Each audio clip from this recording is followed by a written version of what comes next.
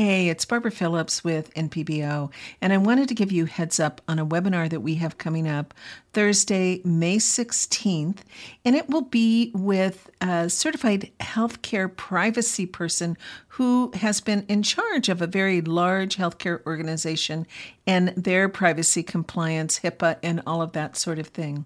And I think it's very important that all clinicians attend this one because HIPAA affects all of us. And so you can get more information about that at npbusiness.org/privacy matters. And just another quick heads up after that, in June, we'll be talking with someone who has been in charge of the IT compliance to protect the organization. And so this one will be geared toward how do you protect yourself as well as your practice. And I'll be sharing more information about that later. So let's move on with the podcast. This is the NP Business Matters podcast, episode number 8, with Melanie Balestra on AB 890 in California.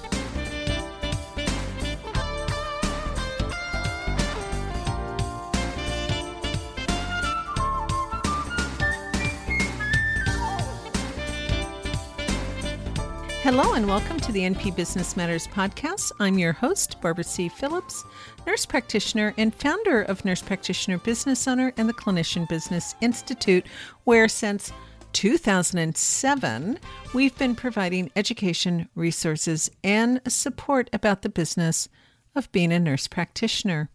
And to learn more, please visit our websites at npbusiness.com and theclinicianbusinessinstitute.com. Now, before I get into today's episode, I want to invite you to do 3 things. First, head over to iTunes or wherever you listen to podcasts and make sure that you're subscribed. Secondly, please leave a review because it helps people find our podcasts, and share it with your colleagues. And finally, if you visit npbusiness.com/podcast, you'll find the show notes not only for this episode, but for each and every one of our episodes, plus the resources and any other links to help you with the information that you are looking for.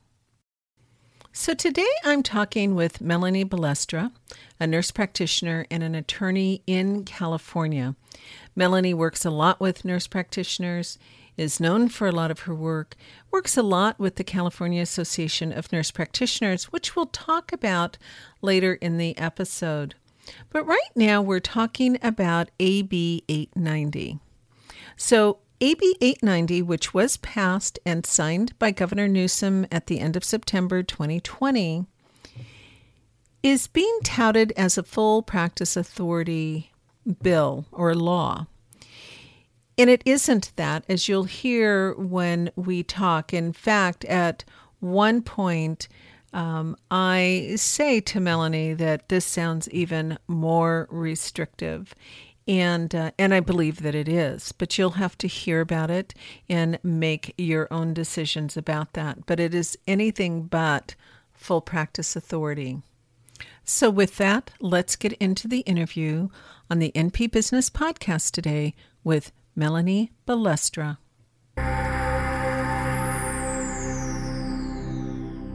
I'm so glad you've joined us again today. And just to kind of do a little bit of a backtrack to let you know, there's been so many people who've gone back to the ABC recording that we did earlier this year and have gotten a lot of really good information, especially since more states are implementing that. But today we're going to talk about AB 890 that I keep hearing everyone says it's full practice authority for nurse practitioners in California. It was signed by Governor Newsom at the end of September. So what can you tell us about what this really is? Okay, it is not, eventually it will get to full practice authority. At this point in time, there is the only time they mentioned is by 2023. The board will implement all these things to be done. And just before I start this too, I want to mention, I don't know how many MPs are aware that the president signed an executive order in 2019, which wanted to eliminate all excessive supervision requirements that prevents APRNs and PAs from delivering appropriate diagnosis and quality care. And he also wanted to provide for equal pay for PAs and MPs for equal services. And I don't think a lot of MPs know about this, and it was supposed to be implemented within a year. But then again, the states have come up what they want. But bottom line, I don't think many people realize that the president is very supportive of MPs and PAs. I don't think that's ever come out in the news or anything else because it's not considered that important, but he is. Right. And that was actually signed. I just did a recording with someone that hasn't been released yet, but he had signed that apparently back in April and again in October.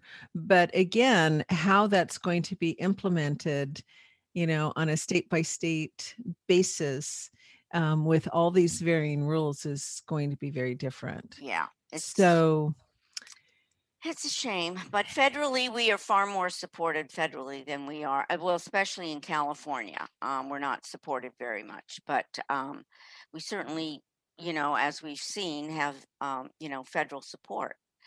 But like I said, I think I've said before, in law school, you learn that federal law supersedes state law, but in actual practice, unfortunately, that does not happen. Right. I mean, I'm in Missouri, so Mhm. we may even be further behind California. Well, at this point, we are further behind Right. California. At least now you've got some kind of legislation signed. So, Mhm. but what does 890 actually allow a nurse practitioner to do? Well, this is it. It's complicated. They are going to have a nurse practitioner advisory committee. We did want to get our own board because the PAs have their own board, but the BRN did not like this, and the CNA was not in favor of this. And of course, the CNA is very controlling. California Nurses Association, which is a union association in California. So they will appoint a committee, and the committee is going to be made up of two physicians. Make sure I have this right. Two NPs and one public member. And the two physicians will have to have demonstrated that they have worked with MPs. And then the one public member, I would imagine, will be somebody associated with a union in some way. And the BRN is the one choosing these members. So I am concerned because thus far the BRN has chosen members of the BRN that are in line with the way they think. So I don't know what they're going to end up with. The other thing is that this advisory committee is going to be providing recommendations or guidance to the BRN, considering disciplinary actions against the MP.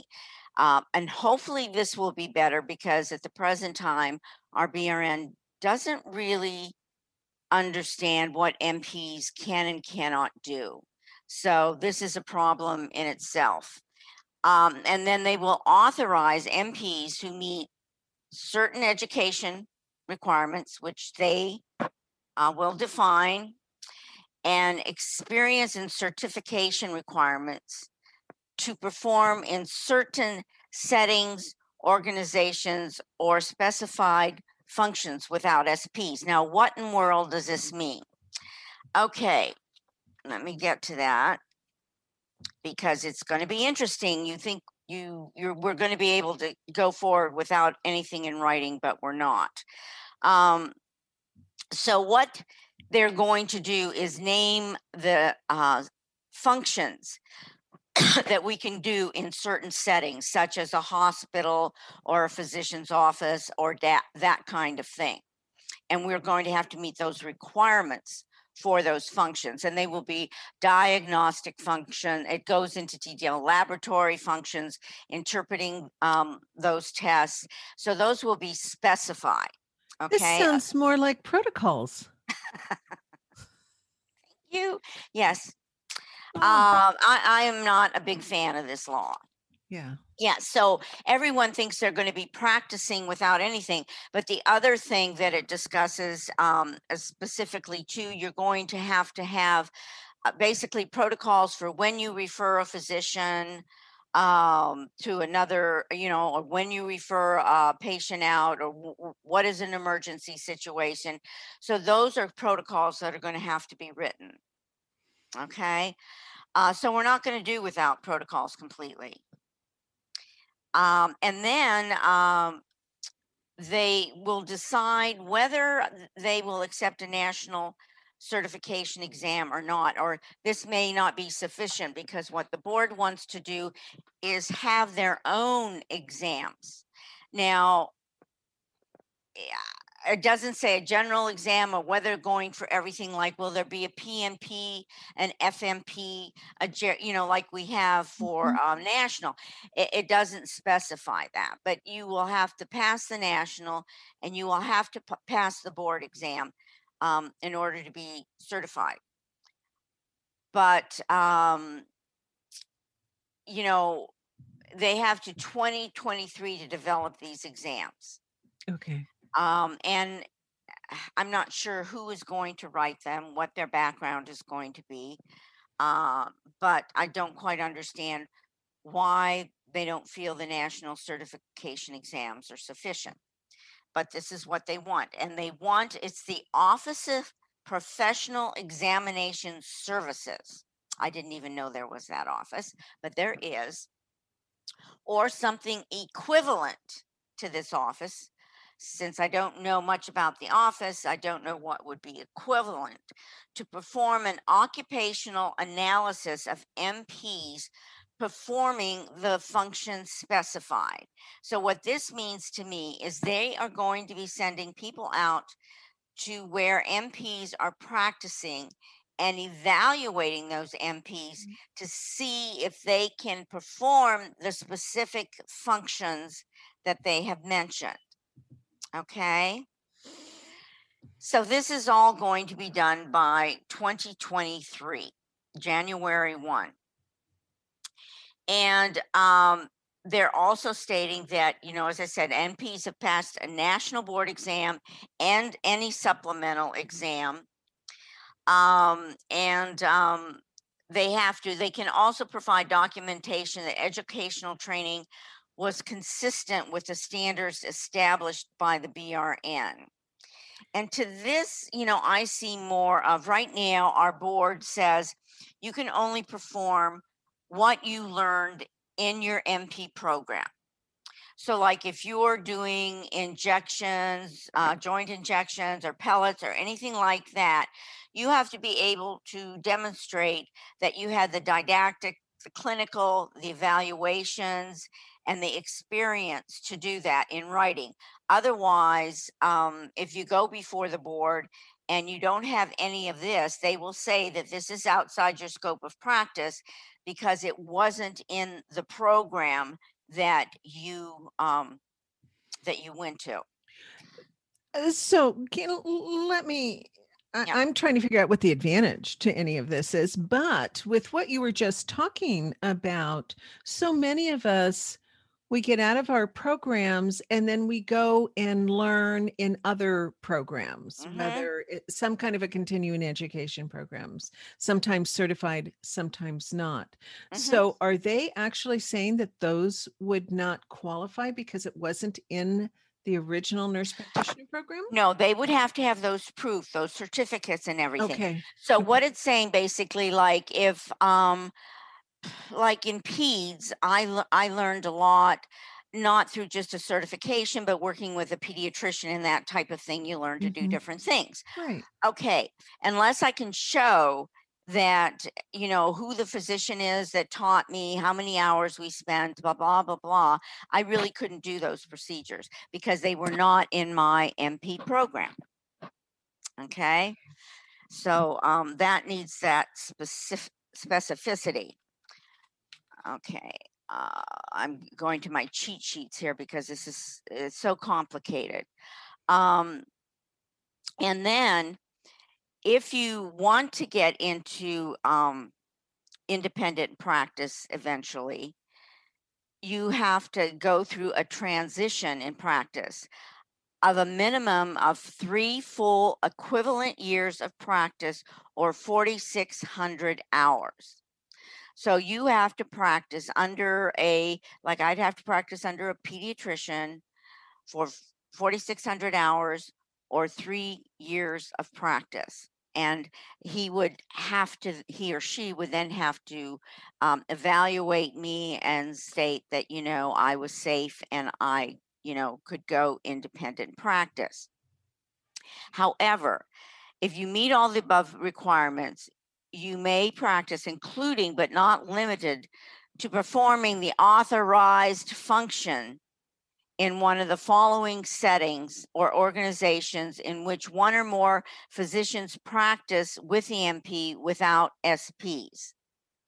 So, in other words, I'd have to go through the transition of doing all that. Then I get to where I can practice without standardized procedures in the following settings: in health care agencies that have governing bodies that are pursuant to the law, which would be like a hospital, a physician's office, a federally qualified clinic, that kind of thing. So you could do that kind of thing. But they are allowing us to, like if we're in hospital, we are eligible to attend meetings of the department to which we are assigned. We cannot vote, though, unless it's regarding determination of an NP privileges with the organization or peer review. So we can sit on the committee, but we can only vote on something that concerns NPs. And what they've stated, NPs can perform the following with standardized procedures: order, perform, and interpret diagnostic procedures, radiologic exams, establish primary and differential diagnoses, diagnose, prescribe, order, dispense, and have an MA working. And we have to inform of what we've always informed patients that we're not a physician. But now, if we have a Spanish patient and my Spanish is horrible, we have to say we are an enfermera especializada. Okay. And so if you did not say that to a Spanish patient, you could get in trouble. So what I will have to do, I'll literally have to write it down because I don't speak Spanish. I can understand some of it, but I start speaking Spanish and suddenly everybody knows a little English. So that's kind of what happens there. And also in hospitals, we are going to be what they have are 805 hearings.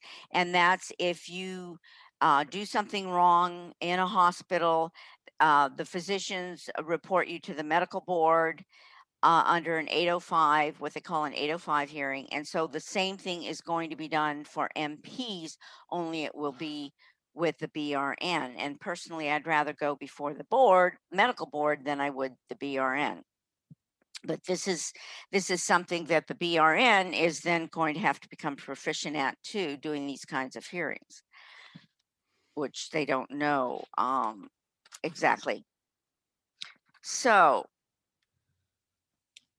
okay. Okay, I was wrong too. The NP advisory committee, it's four NPs, not two. 4 NPs, 2 physicians, 1 public member. Okay. We are also going to be liable for Stark and kickback laws. So in other words, if you practice in a practice and say you own part of a lab or part of something else that you're referring the patient to, then you are going to have to do exactly what physicians do, and that's you're going to have to notify patients that you own percentage of this. And so you can get a profit. So you're going to have to tell the patient they can go to, all of these different places and they Right. can choose. And that's something I've always ethically recommended. Yes, I've So always done that. yeah, so that to me is nothing new, but Mhm. they seem to think it's new. Um, and the intent of the legislature for this, okay, is not to be an undue or unnecessary burden to license or practice for MPs. Now, I'm not sure why they consider that undue, or it's just totally beyond me, because I think this is very much an undue practice. Let me get, I had these in order and somebody got into them. Okay. All right. And I've gone into what we can do with standardized procedures. Okay. You are going to have to put a notice in a conspicuous location accessible to public view that you are regulated by the BRN, and include the BRN phone number, internet website, and this has to be, and you have to mention where they can go to make a complaint against you. And this has to be in public view. Most, like physicians, you have to have your license in public view, but you have to have all of this in public view stating this. I guess they assume more people are going to want to sue MPs. I don't know. MPs will have to have professional liability insurance, and this is something I recommend all the time anyhow. So Right, that to me right. is no biggie. Um, and you have to refer to a physician or other healthcare provider if it's outside your scope. That's not new or different either. Okay. The BRN will issue a certificate to perform functions outside of settings and the organizations of an MP. So that would be like in an independent setting, if they meet all the requirements that has been specified previously, their certifications, the hours, and all of that. You have to hold a valid and active RN license and have a master's or related field, and they don't specify what a related field is, or a DMP. And you have to be in good standing for at least 2 years, not inclusive of the transition required. So you'd have to be in, so you would have like 5 years, 2 years where you're in good standing plus the 3 years. And the BRN can lower this requirement for an MP that has a DMP that is based on practice experience. So if you practice, if you don't do just either a research study or something that doesn't include patients, if you do something that includes patients in your DMP, then they can use that as the good standing requirement, and you can get your private practice. And they may charge a fee in an amount to cover the regulatory, which right now I pay, I think it's a little over $500 for all my licenses in California. So Mhm. there would be an additional license. And just in comparison, my bar license isn't that much. Right. So you're paying more to be an MP than to be an attorney.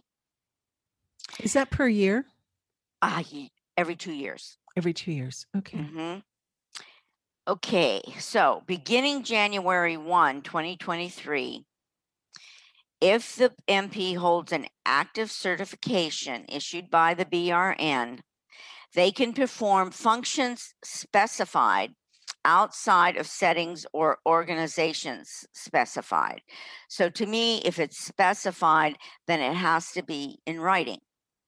So in other words, it would say that I could do joint injections outside. I could do pellet insertions outside, but it would have to specify what I could do outside. Now, they may broaden. Right now, our scope of practice is, it's not truly defined. Most states have a scope of practice for RNs and then a separate scope for MPs. California does not. We're all with the RNs. So they are going to have to write these specifications out, because otherwise the BRN can come after you and say, you're doing something that is not specified outside your normal scope of practice. So they can go after you. So you're going to have to be very careful. You may be eligible for membership of an organized medical staff if you go through everything. And you may vote at the meetings of a department assigned if there is no conflict. So these are the things that you can do beginning January 2023. It does not specify, because I had an MP who works at the clinic I do, and the clinical director, we went in to do our yearly, update for SPs and everything. And the clinical director said, so and so said, we can just throw these out. We don't need these anymore. And I'm going, no, no, no, no, no, no. You can't do that, because the bill does not say whether this is going to occur in 2023 or whether it may occur before then. So don't throw out your standardized procedures. Definitely. You want to keep them.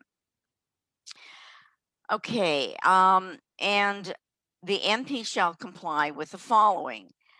Again, they shall not practice beyond their scope, evaluation, and training.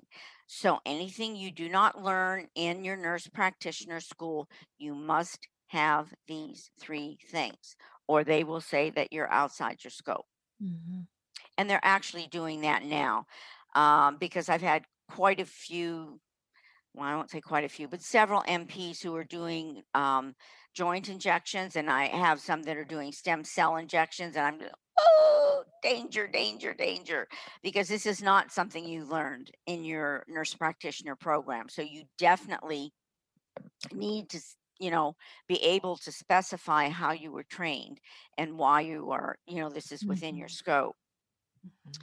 The MP shall consult and collaborate with other healing art providers based on clinical condition of the patient, individualized protocols and following circumstances. Now, this is what you're going to have protocols for according to this. Emergent condition, acute decompensation, problem not resolving, and H&P or lab findings that are inconsistent with your clinical perspective and upon request of the patient. So you are going to have some kind of protocols on these to be able to show that these are the times that you will, refer the patient out. Now, the other thing that it does not mention is those of us who've been practicing for eons. Are we going to be grandfathered in? Are we going to have to take this exam they develop? I don't know. I have no idea. It says absolutely nothing about grandfathering in. And I think in California now, I think we have around 15, 16,000, might even be more MPs. So I've already gotten phone calls, from MPs who don't have masters that, went to programs. I think it was up in Northern California, Davis, they had a program, and that it's probably 25, 30 years ago, that didn't require a master's. And then Medicare, of course, came in, and Medicaid, saying that you had a master's degree. Well, a lot of nurse practitioners function in a private practice, and it wasn't a specification for private insurances and that kind of thing. So I've been working under their setting. So they have called me and said, do I need to get a master's degree? Unless the BRN grandfathers these MPs in, yes, you have to have a master's degree. So there's going to be a lot of questions like this coming up, and presently, there aren't any answers. I know the people that were involved in making this bill, and the push was to get something through in California. Um, and their thinking was, even if we get something in really restrictive, we've got something in, and then we can, you know, can't think of it, amend it Right. later on. But my experience in in legislative changes is it's difficult to change things. It is better to get a law in that you want, and if something isn't clear, to amend it at a later date. Mhm. But I mean, I'm sure you can see um, how many amendments come in, and what I basically summarized it. Um, what standardized procedures elimination takes place, when, where, how. Will there be grandfathering? If so, how are these decisions going to be made? And how are these evaluations going to be made? Are they going to be this people from this evaluation committee? Are they going to be MPs? Are they going to be physicians? Are they going to be what I call people off the street? Um, who have just been trained to do this? Because right now we have within our board, the evaluations are not done by anybody with a nursing or medical background. The analysis for cases is done when it goes to the board. It is done by somebody who has been trained in analysis for a day. It is not. It is not an analyzed. So that analyst decides whether it should go to an expert witness or should be dismissed, or that kind of thing. And that concerns me because I also represent clients in Arizona. And in Arizona, the Board of Nursing, if I have an MP client, I have an MP investigator. Right. So they understand what I'm saying. And it's not that the investigators are bad people or bad, but they they are like investigators. Like if you go and make an complaint to the police department and they investigate, oops, sorry, something, then why is this not there? Then you know they evaluate. So these investigators are investigators doing the best they can, but they have absolutely no understanding. They can say this is black or this is white, but they don't understand, like if you're trying to explain, well, this is what happened and this is how it occurred, that there were extenuating circumstances and that kind of thing. Well, they don't put everything together. Right. Whereas if somebody's a nurse practitioner or a nurse, they can say, oh, well, I've been in that same situation. So I Mhm. can see how this backed up or that happened. Mhm. And so they don't understand that. And then you send it to an analyst who doesn't have any understanding. And then it goes to the board. I mean, California gets probably around 500 cases a month.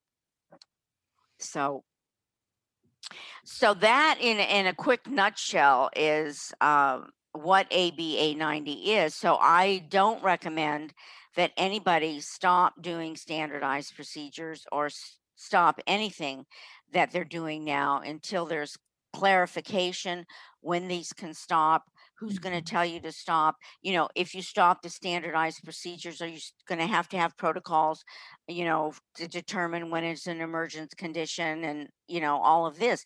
These are all unanswered questions. Right. And I would assume that the board is going to keep us informed and, let us know when things are going to take place. But that's hard to say too, because we still have the COVID going on. So things have still slowed down in the government. Um, so I would tell everybody not to get too excited yet, and to just, follow what you've been following until you hear about absolute changes and when they're going to take effect. Yeah. Yeah. So I know when we've talked before, and I've talked to other people in California, um, and I know about, the lack of, defined scope of practice, and you still had to have the protocols and standardized procedures. And maybe I'm just, not getting it, but what's the advantage here? Um, I think they're hoping that eventually MPs will be able to have their own practice. But again, they are going to have certain types of protocols in place. Right. Maybe it won't have to be as lengthy as the standardized procedures, Okay. um, because they don't, there's a definition, but you're still not sure of what they have in their mind, and you won't know until they say something. And the thing that makes me afraid too is if they don't specify something, then you could do something and get in trouble. And Right. so I don't see it as a great advantage at this point in time. Yeah. Personally and legally, I don't, because you still have to meet all of this criteria, jump through all these hoops, and maybe the advisory committee will advise them that they don't think this is good, or this should be changed, or that kind of thing, and they will listen to them. But there isn't any guarantee of that Right. at all Yeah. either. And it's probably really too early to say, but when I keep hearing people tell me that this is full practice, this does not sound like full practice to me. Not No. anywhere near, because already you had some of these things in place, but it also sounds like it might be almost more restrictions. This Yes. idea of having to take yet another test when all around the country, all we need is a Yes. national certification through our Yes. certifying hmm bodies. I agree. I agree. I'm afraid that it may be end up being more restrictive for MPs. That's what Yeah, frightens that's me. that's what I'm hearing, and it just, boy, it makes me more Okay. sad. But yeah, I definitely think things are going. I'm afraid it's going to be more restrictive. I really am.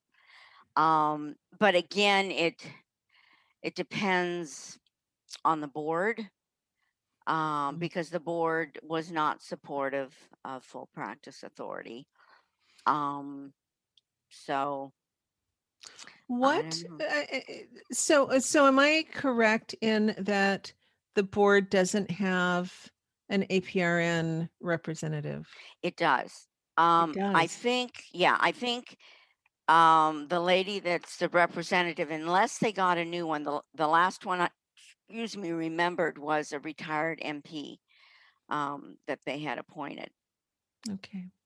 So there's not, to my knowledge, an active MP on the board.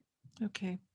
So, what this is telling me from my perspective is the work in California is nowhere near done. Oh no, And no, in fact, it may have taken a step back. yes, yes, and like I say, I think the hope was for the people that worked on the bill, and they worked really hard on this Yeah. bill. Was the hope that, if we can get this through, then maybe we can convince people, and if they see what's going on in other states. But we're surrounded by independent states. We're kind of, the I only know one you're in the a only one on the pocket, West Coast. the only one on the West Coast. So I think that's what their hope was, that that if we can just get something through, and if we can get this committee going, that maybe they'll look at things, Mhm. and you know not have as many restrictions going forward. So it's definitely in progress, but I'm getting emails and phone calls. So when can I start practicing independently? And it's like, not for a while. And definitely with the independence can't occur till 2023. But again, how are we going to evaluate MPs? How is this committee going to evaluate Mhm. MPs? How many are they going to evaluate? Mhm. what is the criteria? I mean, we don't know any of this. I mean, are they going to go to perhaps some of the MP programs and appoint, people from those programs who know what MPs do and that kind of thing?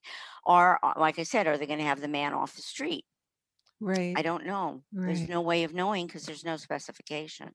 No, and even though, essentially that's 2 years away, Mm-hmm. January 2023, let's assume we're just about to 2021, that's a lot of work to get done in those 2 It years is. with everything else that is going Mm-hmm. on in the world and the way that, um, rules and regulations just seem to drag on and on. Uh-huh. So it doesn't even sound like I if I was in California, I would not be holding my breath No, for 2021, and I would just keep 2023. doing what I'm doing. Yeah, that's what you can do because I, Mhm. I I would want to see everything in writing before I started changing my practice in any way.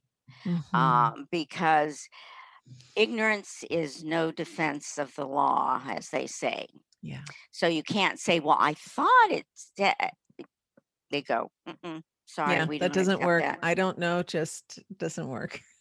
And like I said, hopefully, maybe the advice, because it doesn't say when they're going to appoint the advisory committee. Are they going to do that before the end of the year, or are they going to do that starting the beginning of next year? Yeah. And like I said, my hope is that with the advisory committee, maybe they can possibly get some things changed. But again, Right. I'm not going to hold my breath on that Yeah. either.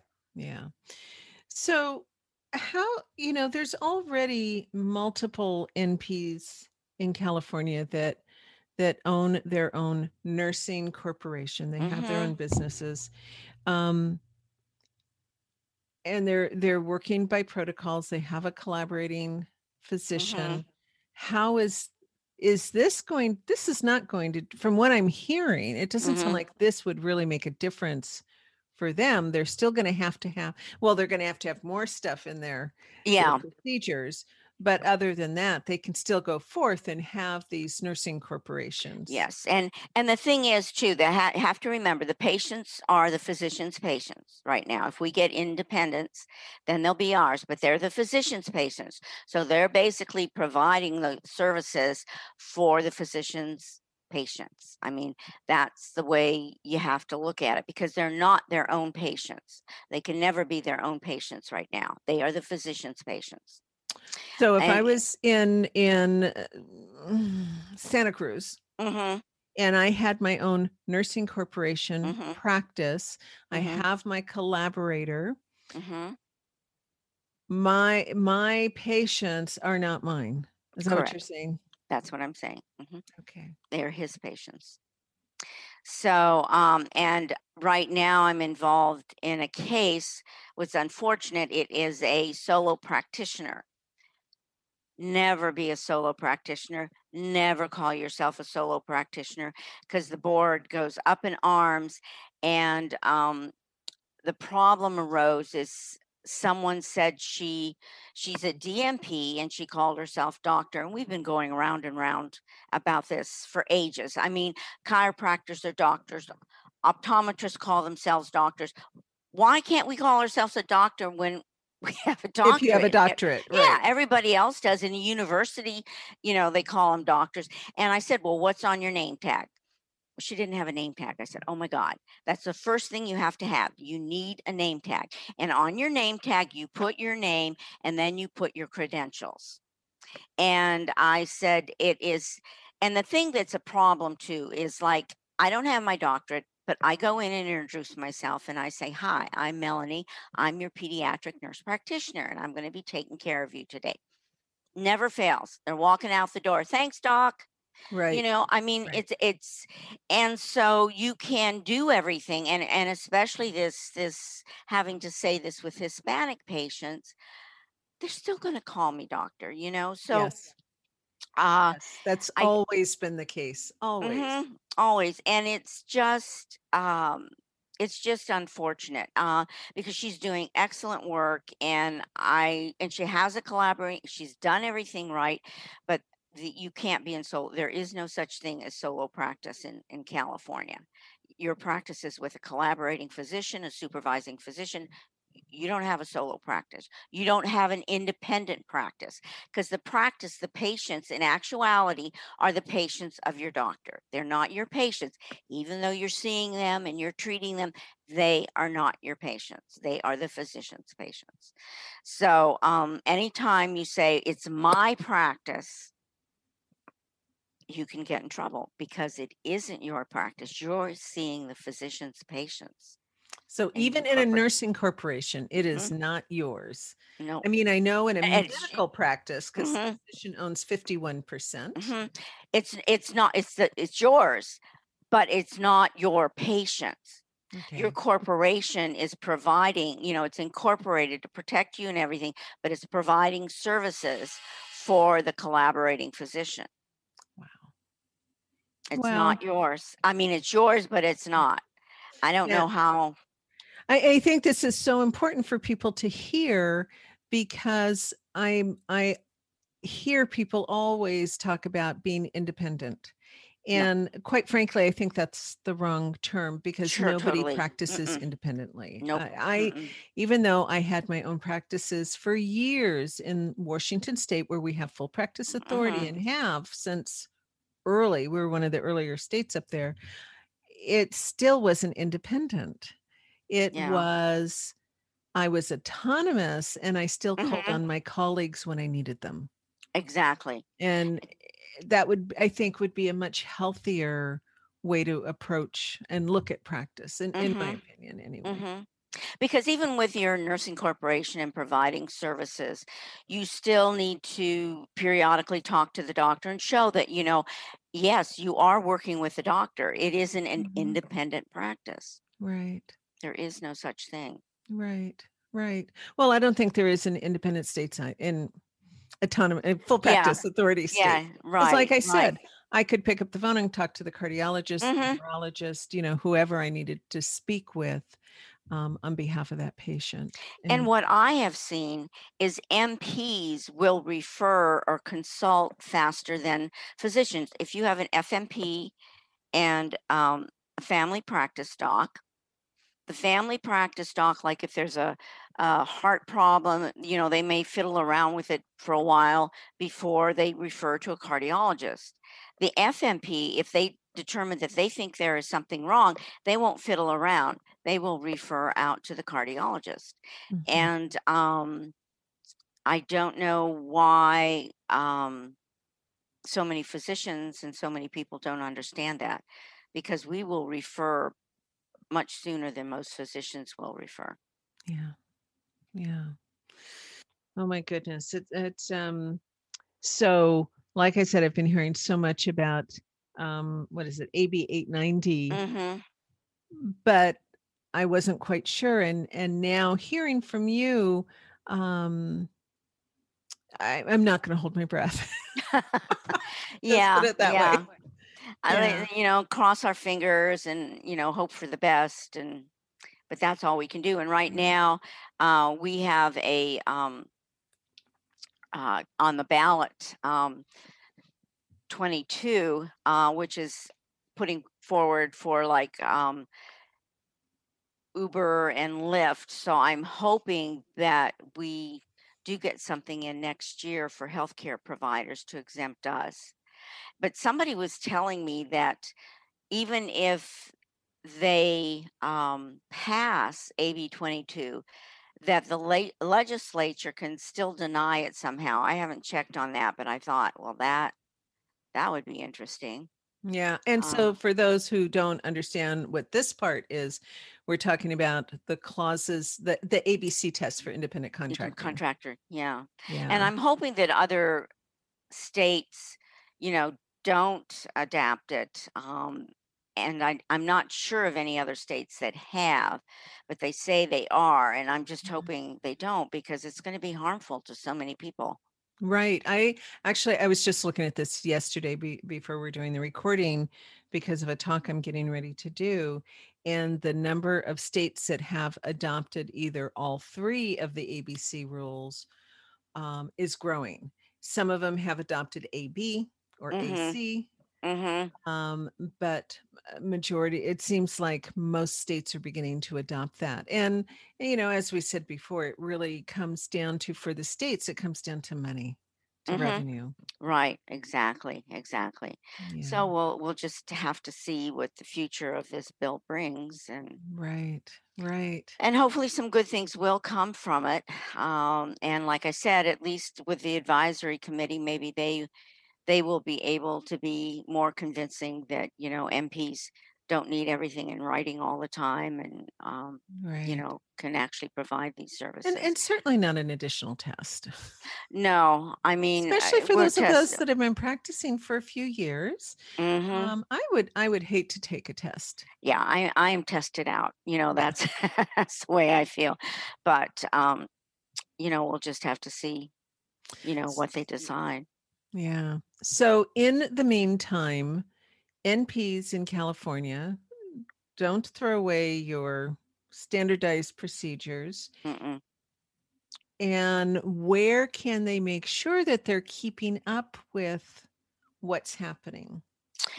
Actually, if they belong to CAMP, California Association of Nurse Practitioners, and Mhm. I recommend the MP I was talking to yesterday probably wouldn't have done what he did if he had belonged to the association, because part of the association, if you belong to them, you get like 3 15-minute sessions with me per year. Really? So, yes. So you can either pay me, if you don't belong, for 15, and my charges are 400 an hour. So you can, to pay CAMP, which is less amount, and you get 15 3 consultations with me a year, is not a bad deal. And CAMP keeps up with everything, and if the majority of MPs belong to CAMP, then we could have additional uh, lobbyists, because we only have one. Oh my, And for all of California? we have CAMP only has one lobbyist. That's all we can afford. So we could have more lobbyists. With more lobbyists, we would be able to push through better bills for us. But, Mhm. Christy, our lobbyist, is just working full bore, and it's a very difficult position for her, because there's so Mhm. many things, like the AB 22 came up, and then we're trying to do this.